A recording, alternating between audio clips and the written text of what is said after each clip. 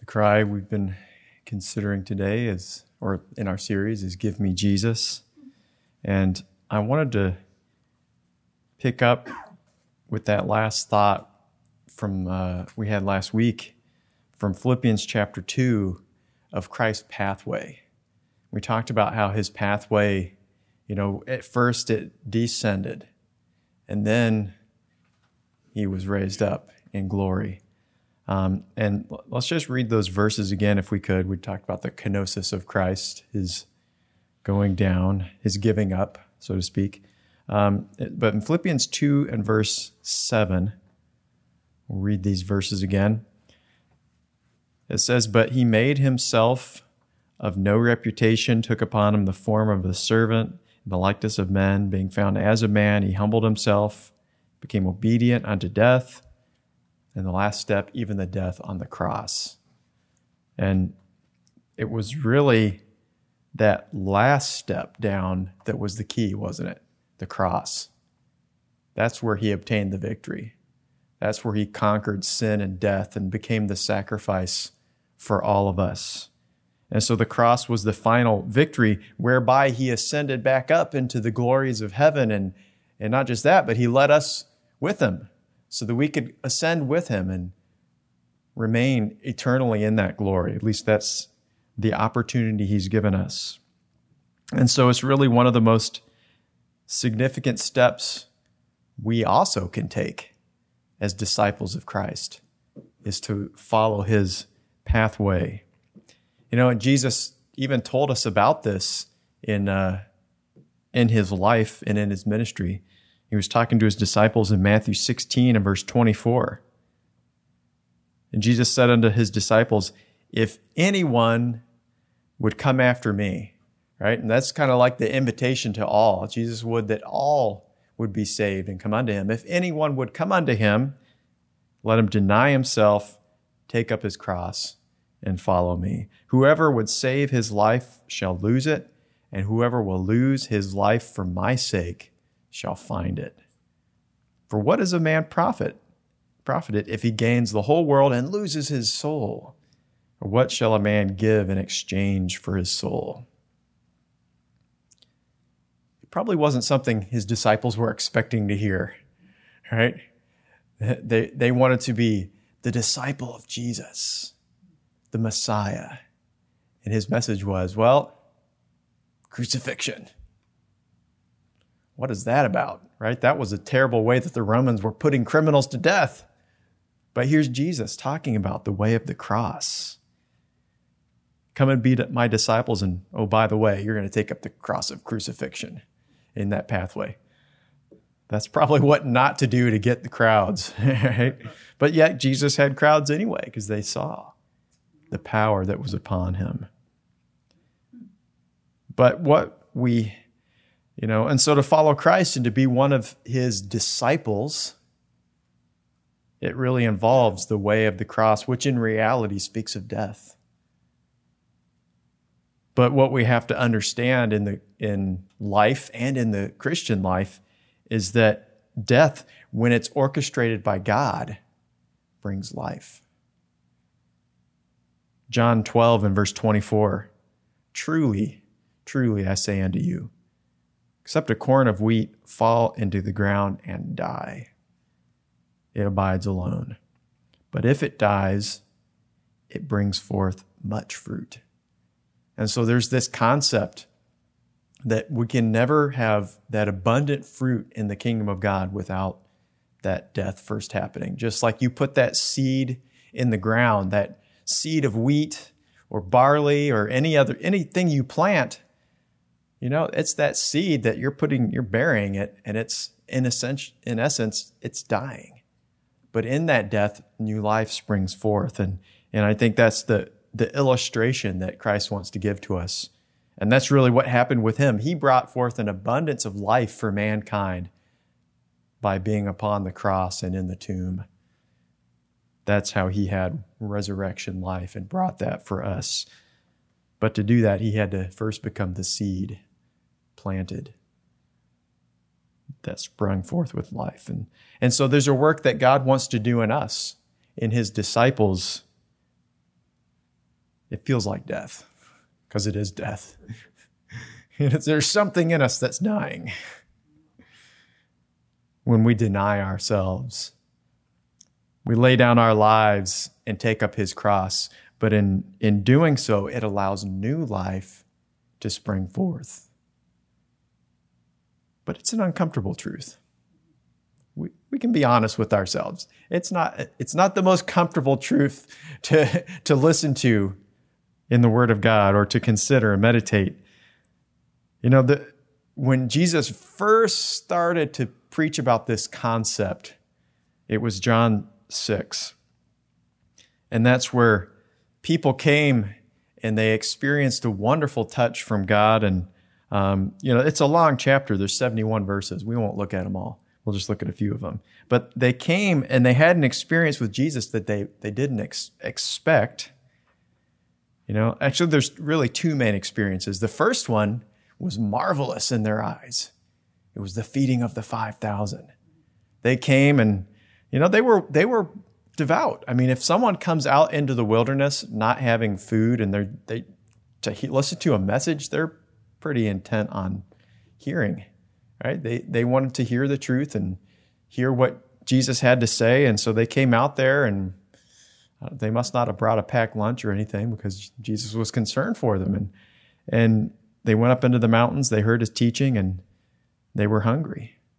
Jesus saw their hunger, and so he tested their disciples. Why don't you get some bread for them? And of course, they said, where are we going to buy bread for 5,000 people? But the Lord knew. So the young boy had the 5 loaves and the 2 fishes, and he said, make them sit down. And Jesus just gave thanks to his Father for the provision and the multiplication that was going to take place. And that thanksgiving multiplied the loaves and the fishes so that they all ate, and they were totally filled, and there was some left over, more baskets full. It's a wonderful picture of the goodness of God, who provides for all those who will seek him. Right? They didn't even accept him, but they sought him, and God blessed them for it. In this experience, it raised their impression of Jesus. Before he was a rabbi, a teacher, and they were willing to go out into the wilderness and hear him. But now they said, this man's a prophet. He can multiply bread.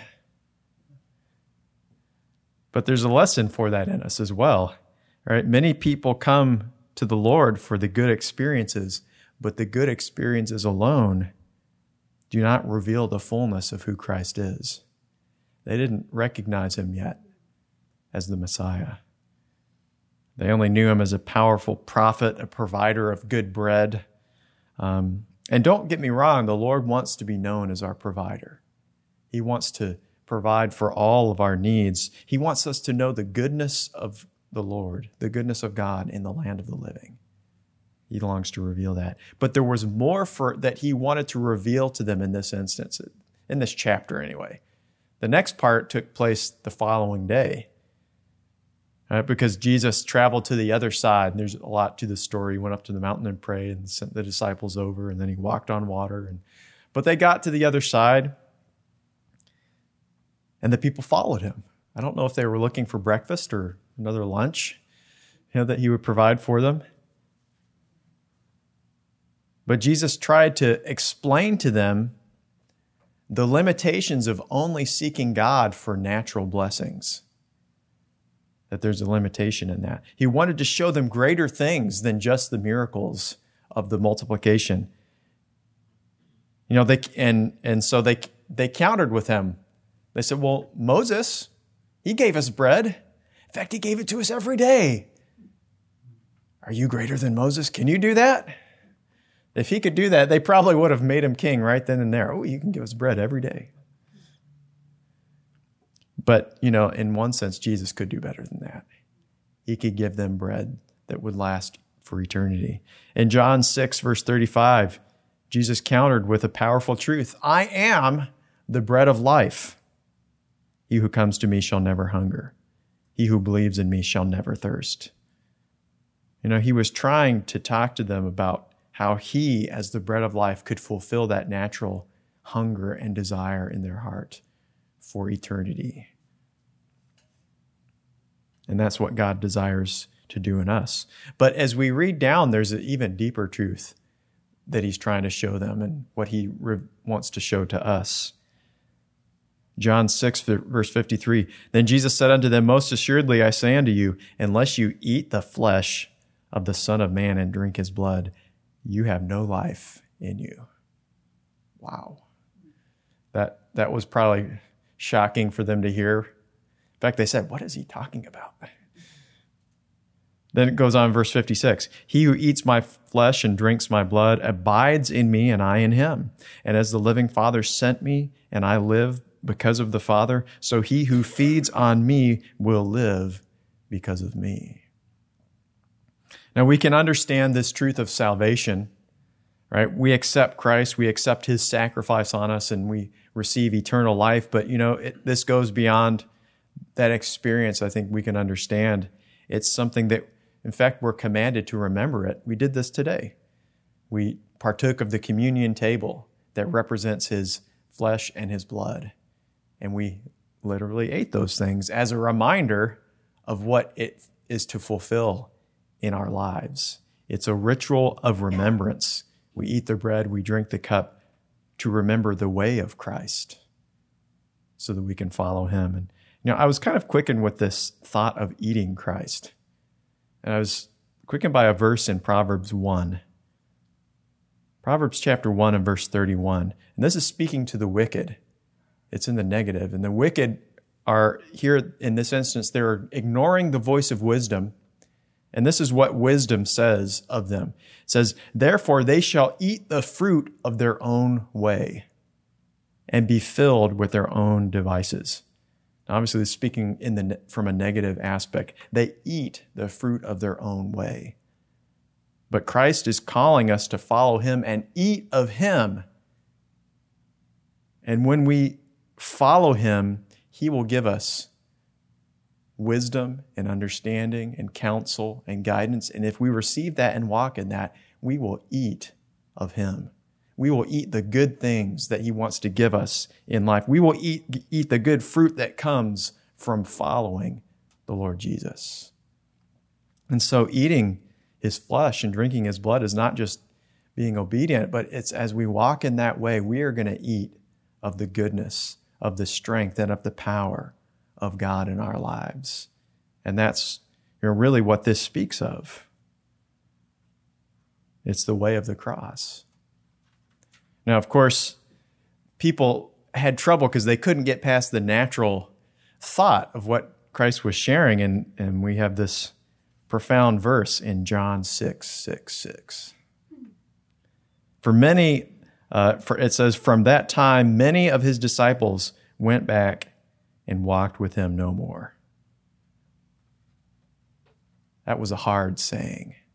That was hard to receive. It's hard to understand. And it's even harder to walk in it. This is a hard thing. Who can receive it? In reality, this is a big part of developing that cry, give me Jesus. Because as we considered, when we're saying give me Jesus, we're saying give me everything about him. Give me his way. Give me his pathway and I'll walk in it.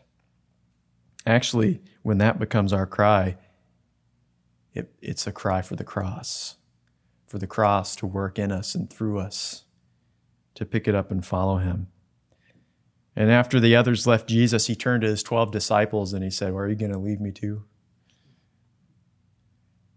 Now, even the disciples, they'd been, I'm sure, it doesn't say explicitly, but I'm sure they'd been a little shocked at the words that he was speaking to them. Perhaps they had, tripped up a little bit at the stumbling stone of Christ, trying to understand what the Lord was saying. But then here comes the cry in the response of Peter that I think is so beautiful.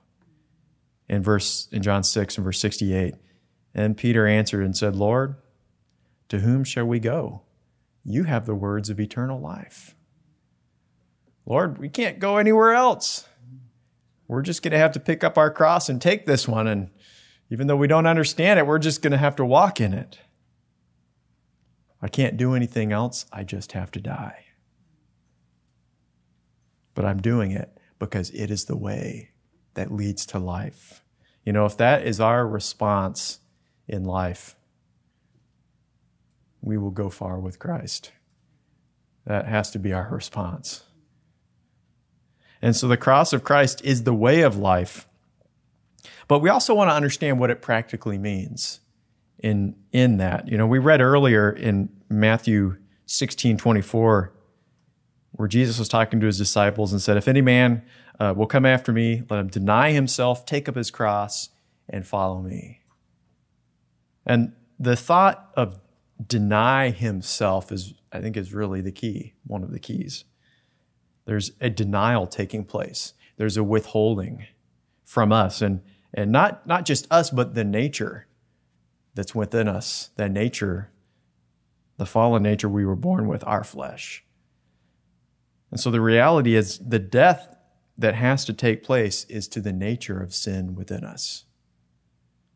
Our way of thinking, our desires, and so forth. I read a good quote by John Piper, and he said this about the cross. He said, the cross is not merely a past place of substitution. It's also a present place of daily execution. It's not kind of like the picture you want in your mind when you think about the Bible and the cross, the place of execution. But he said it's happening within. It's the execution of pride, the execution of boasting in men, the execution of self-reliance, the execution of the love of money and status and the praise of man.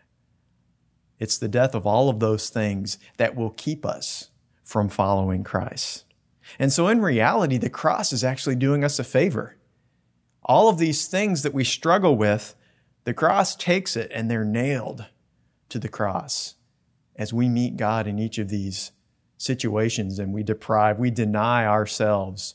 You know, as we do that work of denial, the cross keeps them there so that they no longer have power over us. It's the daily removal of those things that would keep us from life in Christ. But if we allow them to stay in our life, keep us, they will prevent us. We see this illustrated in a young man who came to Jesus, asking him, what do I need to do to have eternal life? We know him as the rich young ruler. And I always like reading it from Mark. Mark 10 kind of gives an interesting viewpoint, and this kind of from Jesus' viewpoint. Mark 10:21, Jesus looks at this young man and it says he loved him. So this young man wasn't just like some flippant person saying, hey, can I be your disciple? Not understanding what it meant. Well, he didn't fully understand it. Jesus enlightened him. But it says Jesus looked at him and loved him. And Jesus said, there's one thing you lack. Go and sell what you have and give it to the poor, and you'll have treasure in heaven, and come and take up the cross and follow me. There was one thing that had to be done for the cross, the work of the cross in his life. It seems like from this verse, there are many areas in his life that were in order, in line. He had lived according to the law. He was seeking to follow Christ. That was his desire. But he needed the work of the cross in one thing. There was one thing that was going to keep him back from following God. And of course, we know it was money. And so Jesus said, if you want to be my disciple, let the cross work in this area and let it be removed and nailed to the cross. Jesus said, take up your cross and follow me. Fortunately, this young man went away sad because he couldn't do it. He couldn't let it be nailed to the cross. He wasn't willing to give that up. And, that's a very sad story. Very sad. But, this still, I think, applies today so much because, you don't have to be rich to love your possessions, do you? Right? You don't have to be the rich young ruler. You can just be, have a desire for possessions or desire for those things. And so many people spend their life focusing on just wanting to get it. Maybe they don't even get it, but they'll spend their life focused on getting it. The possibility, holding on to that concept. It's like Paul said to Timothy, it's not money that's the root of all evil, is it? It's the love of money. 1 Timothy 6:10. I don't have it up here, but the New King James, it says, it's the love of money that's the root of all kinds of evil. All kinds, because that love is not on the cross. That desire is not on the cross. We have to be released from all kinds of things. They have to be put to death. That can only take place through the cross. When we come to Christ and He touches those things in life through His conviction, through His word, and we lay them down, and there's an exchange. There's a release that comes as we lay them down. Isaiah 53 shows us a picture of Christ on the cross.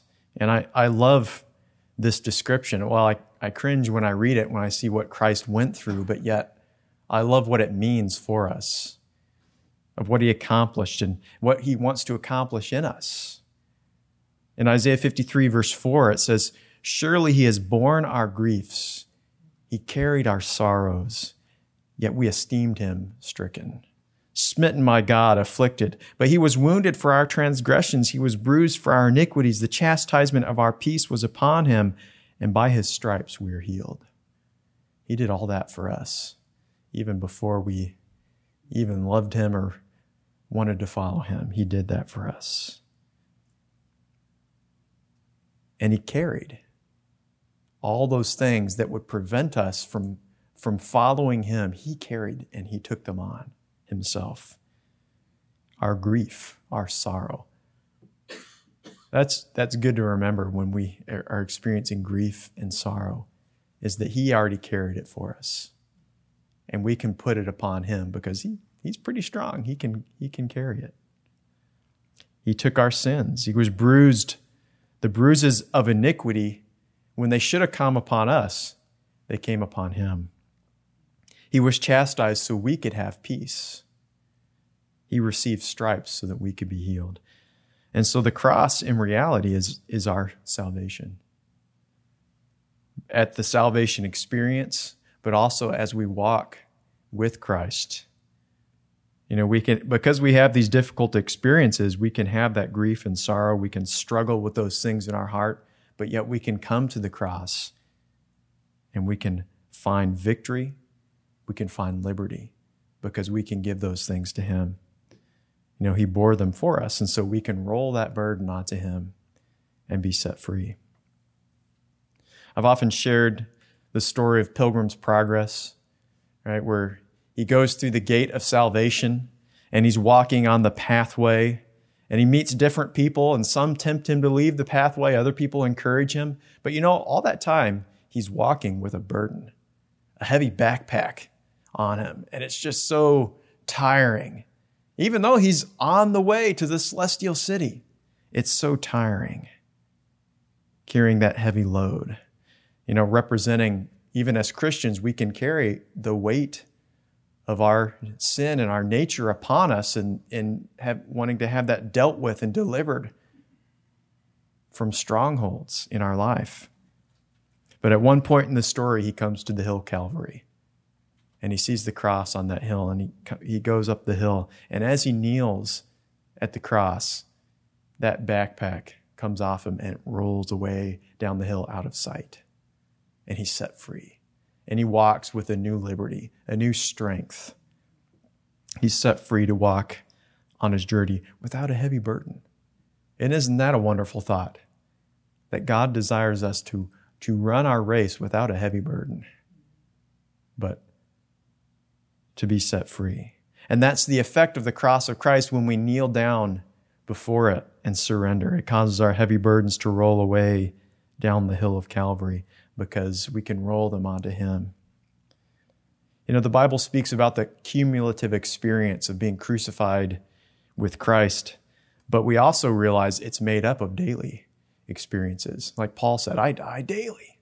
Every day we pick up our cross to follow Jesus. And so the real life in Christ is as we take up our cross each day, that's what releases power to follow him. I just want to close with a story from a book. One of my favorite books, our favorite books, is Rees Howells' Intercessor. And he tells the story of a man named Maurice Rubin. And Rubin was a part owner of one of the largest department stores in Pittsburgh. And Rubin had a customer that every day he came in, he was happy. And that did something in Rubin. He's like, why is this guy so happy? And finally, one day, he said to this customer, he said, you must have been born happy. And he replied, oh, no, I was just like you at one point. But then, at my second birth, I received Christ, and I received the joy of following him. That affected him. He wanted to know what that was. So he bought a New Testament and read that, and he came to know Christ and received that joy. Well, the story doesn't end there, because that's when the real challenge took place in his life, because this man came from a very strong Jewish family. And so to acknowledge Christ meant he would be separated from his family, but he did it anyway. He testified of Jesus. And in fact, his family tried to pay him off because he was quite wealthy, because they owned the department store there. So they wanted to pay him money if he would move across the country and not stir the pot, so to speak. But he said no. He replied, I have been given the light in Pittsburgh, so I'm going to share the light in Pittsburgh.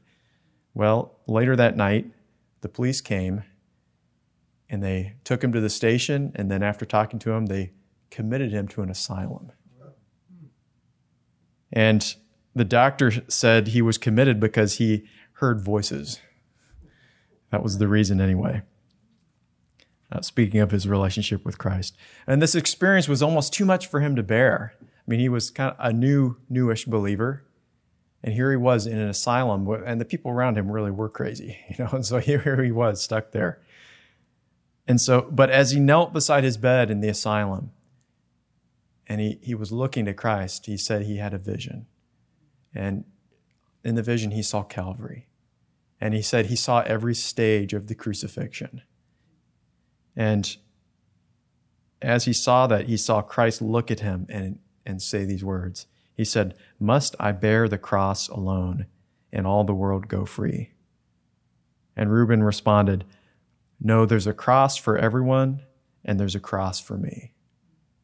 And as he said that, he said from that moment on, he was a new man, because he had met Jesus at the cross. And he was newly empowered to trust God and to follow Christ. And, he held on to Christ in that time, and it was a certain amount of time that he had to stay there in the asylum. But after a while, his friends, he had Christian friends that found out, and they made a case to bring him out, and it came to court and came to trial. And the judge was asking the doctor why he'd been committed, and the doctor said, well, he said he heard a voice. And the judge thought, well, wait, didn't the Apostle Paul hear a voice on the Damascus Road? The judge was a Christian. And he threw the case out. And the judge actually said, this is a disgrace to the American flag that someone would be committed this way. And he advised Reuben to prosecute everyone involved. And of course, Reuben said, I could never prosecute anyone for this, but I will pray for them. And so Reuben became a man devoted to the ministry of Christ. He lived by faith in Pittsburgh. And even though he was separated from his family, even his wife for a time, but she eventually, she saw his faithfulness, came and joined him in the ministry. But it was as she saw his life that had been affected by the cross. Rees Howells, as he was writing this book, he was talking about how he knew the scriptures and he followed what they said, and he thought generally he was a good person, but he knew he had not surrendered yet to Christ. And he said there are times he spoke to the Lord and he said, Lord, if I ever see someone who genuinely lives the Sermon on the Mount, I'll surrender. I'll give in. And so he was at a meeting and he saw Reuben sharing this testimony, and he said, the Lord spoke to his heart. Will this man do? and he accepted, and Rees Howells accepted Christ because of what he saw in Reuben. God mightily used him. But with Reuben, the power came as he experienced the cross in his life. He came to a realization of what Christ had done for him, but also how the cross had empowered him to follow the Lord. He was set free to follow Christ. And, while there is a price to pay for, Reuben, in that sense, to be a disciple of Christ, and there's a price for us. It won't necessarily be the same, thankfully. We won't be committed to an asylum. But, Reuben understood there's a cross for everyone. There's a cross for me. And as we pick it up and follow Christ on his pathway, right, on the same pathway that he walked on, that's what it entails. Taking up our cross daily and following him. It involves a denial of denying, not just everything about ourselves, but denying that nature within us, denying what will keep us from following in the pathway of Christ. And we see the story from Scripture, from Pilgrim's Progress, from Reuben. It's not easy. At times it's full of struggles, but yet as we surrender to that and they're put on the cross, we're set free. We're empowered. There's an exchange where we roll our burdens onto Christ and we receive his new life to walk with him. And then the cry of our life truly can become, give me Jesus. Father, we thank you for giving your Son to die on the cross for us, and how you're giving us that invitation as well to be disciples of Jesus. Lord, we recognize that a part of that call is to take up our cross, to deny ourselves, to die to ourselves, and to live for you. And Lord, we just confess our weakness, Lord, that at times we're weak and we don't do those things. But Lord, we come to you, and Lord, we cry out for that grace and mercy that you would make us, Lord, those disciples that would take up their cross daily and follow you. Oh, Lord, help us each day to do that. Let that be the cry of our heart. Oh, bring us to that place of humility and strength, oh God, that we would receive you and follow you. Oh, do that wonderful work in us, Lord. Remove those things from our lives that would keep us from walking in your pathway of victory, we ask. And give us your new life, we pray. In Jesus' name. Amen. Amen. The Lord bless you.